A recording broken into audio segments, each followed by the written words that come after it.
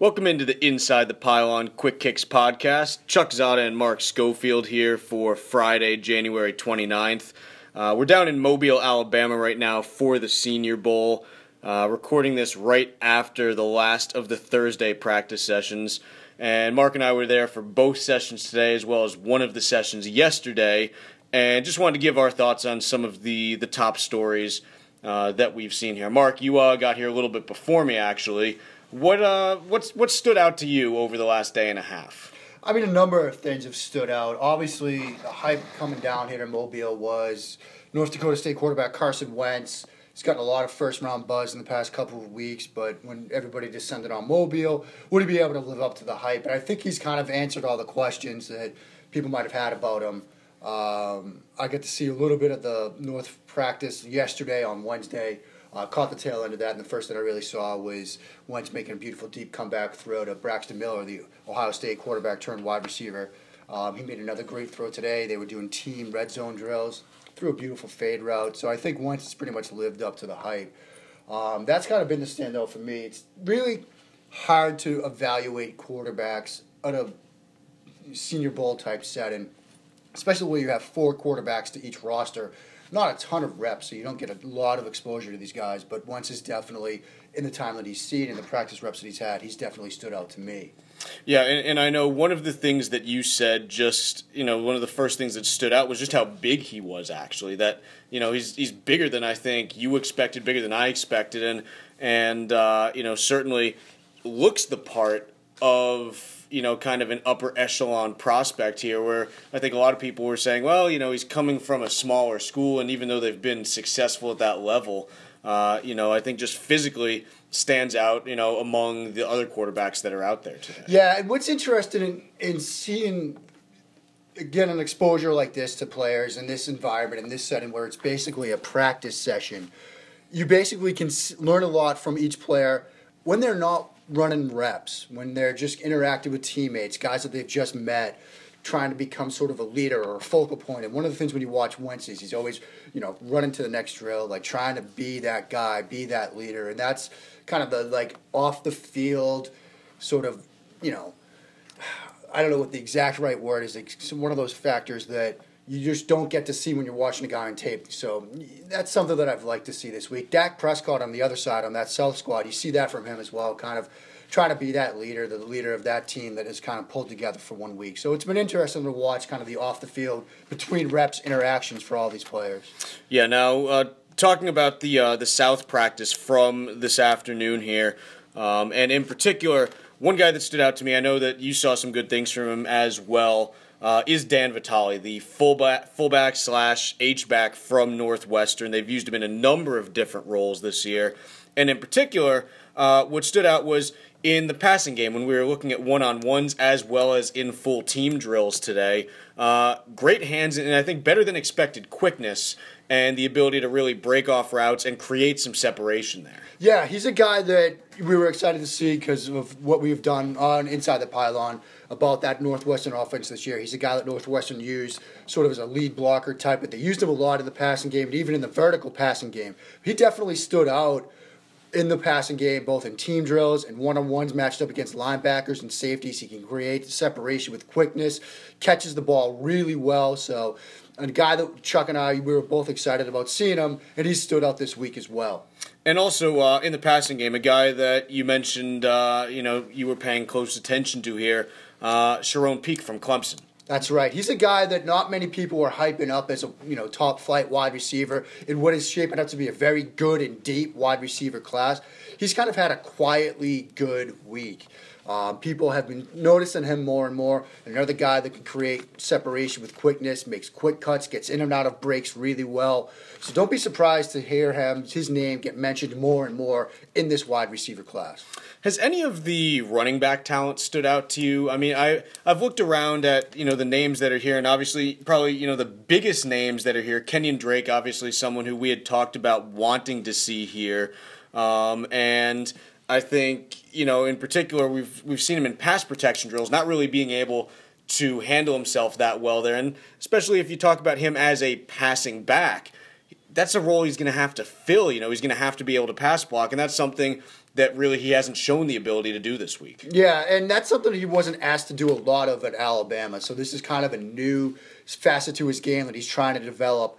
He's struggled with it a little bit, especially in blitz protection drills, but he's a fast, explosive guy, runs great routes. He's a threat in the passing game, and that's going to be his game at the next level, is that kind of not just a change of pace back, but a back that you can go no huddle with, go up-tempo with. He can run the ball on the edges, and then you can split him out wide in some situations like the Patriots like to do, get him matched up on linebackers. Another name that's kind of stood out at the running back position is Kellen Dixon, the Louisiana Tech running back. He's had a very good week, shows some good vision in the run game, identifying holes, reading recognition, and getting two holes in and out of breaks really well, makes good cuts in the backfield, one cut and go kind of guy. So I think that that's a name that people were excited to see coming down here, and he's kind of lived up to what people were expecting from him. Yeah, I was also, over the course of the South practice today, taking a look at Jeremy Cash, the safety from Duke. We had Dave Archibald from Inside the Pylon had done a number of different video breakdowns on Cash and his strength in the run game against the run. But one of the things that Duke did not really ask him to do much of this year was to drop back in coverage. And we saw him a couple times today playing more of a center field role for the defense here. And in a couple different cases, just found himself getting his hips and his feet lined up, a little bit in the wrong direction if someone was crossing his face, paying a little too much attention to a flash of color as opposed to remembering his responsibilities. It's something that I think he probably has the mental aptitude to clean up because he's a very smart football player, but he just hasn't seen the reps at it, kind of like you were talking about with Drake and pass blocking. It's something that Cash hasn't had a chance to do a lot of here. Yeah, and Chuck, you pointed this out during the South practice. They were doing some red zone team drills, and he was playing sort of that middle of the field free safety role on that, and he kind of got beat on a cover 3 scheme where he saw a flash of color to his right and basically vacated his area, that middle zone, and then a post route come from behind that went for a touchdown, I think from Jacoby Brissett or Dak Prescott. I forget which quarterback threw it. But again, a guy that wasn't asked to do a lot of that. They're testing him this week to see if he can do it, and teams can get a feel for his ability to make that adjustment. He's shown at times some unfamiliarity with it and a little bit of hesitancy and making some bad decisions.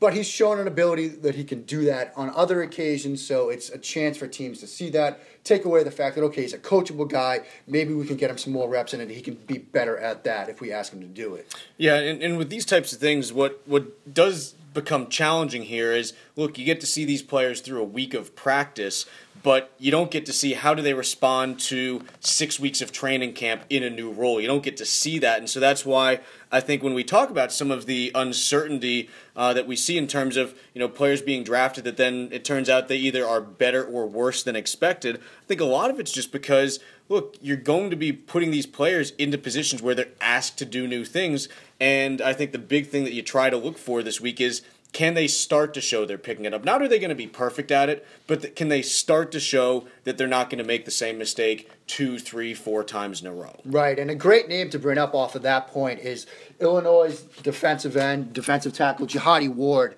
who, if you look at his tape, there's a tape of his up on Draft Breakdown right now, doesn't really flash that well on tape, the defensive end Jihadi Ward from Illinois. But he's had a great week up until today. Really did some great things with his hands, with hand placement, and he's working under Rod Marinelli, defensive coach for Dallas, and has really sort of shown some good improvements to his game, which is a great example of a guy being asked to do something new, get a little refinement to his game, and he can really pop on film and in practice. He left today's practice with an injury, so we don't know his current status, but Jihadi Ward is another name that I think people should remember come the rest of this draft season. Yeah.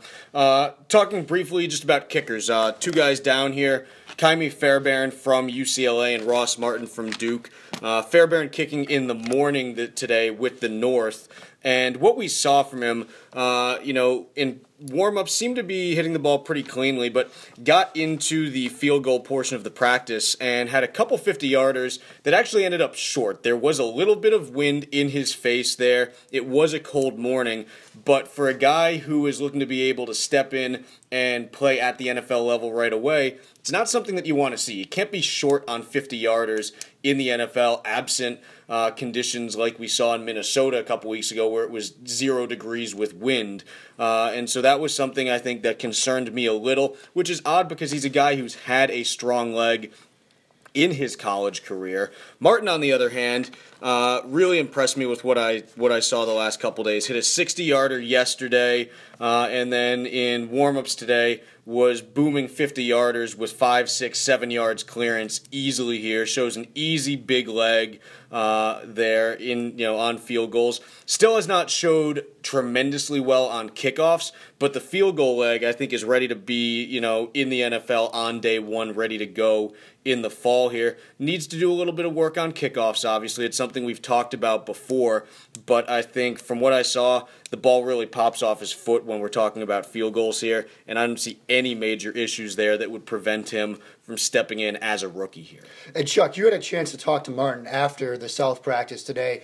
How has he felt about the week, and how has his experience been down here? Has he been meeting with teams? I know people meet with everybody, so you don't put too much stock into it, but he's a kicker. It's a little bit different. Yeah, he said it's been a very good week for him. In addition to the 60-yarder that he hit on Wednesday, also had a 56-yarder on Tuesday. He said he's been really comfortable hitting the ball really well. He's met with just about every team out there outside of a couple that really don't have issues at kicker, that obviously you're not going to be talking about replacing a Stephen Gostkowski or an Adam Vinatieri coming this fall. But said he's met with 27, 28 teams. He's a guy, and again, I'm someone who typically doesn't believe that you should draft kickers very high, if at all, just because they're generally easy to replace. But he's a guy that, we talk about the top kickers this year. Roberto Aguayo's the number one, and I think with what I've seen this week, I'm pretty close to solidifying Martin in that top two. I can't really see him dropping out of my top three as far as kickers are concerned. What else have you seen, Mark? We got a minute or so left. Anything else that has stood out over the course of the day today? I was very impressed in this South practice today, especially during that team red zone drill and then some no-huddle, quick tempo stuff at the end with Jacoby Brissett, the North Carolina State quarterback. I know that he's a quarterback that you show some good signs to his game, and there are some things that he definitely needs to improve, such as mental processing speed, play speed, making his progression reach, which he can do, but he needs to speed that process up. He made a number of great throws today in that red zone drill, a nice seam route for a touchdown, in that no-huddle drill, another seam route for a touchdown. Throws slant routes really well. I think, and in talking with some people down here, he's a quarterback that you see that mid to late round range, a team that can draft him and let him learn for a year or two, season him up a little bit, let the game come to him a little bit more. He's a guy that I think has shown some flashes down here in Mobile that he's worthy of a draft pick and should be on an NFL roster next year. Very good. Well, we're just about done for today. We will be down here through Saturday morning, so hoping to have a little bit more reporting coming out over the next 24 to 36 hours. Chuck Zod and Mark Schofield, we'll see you later.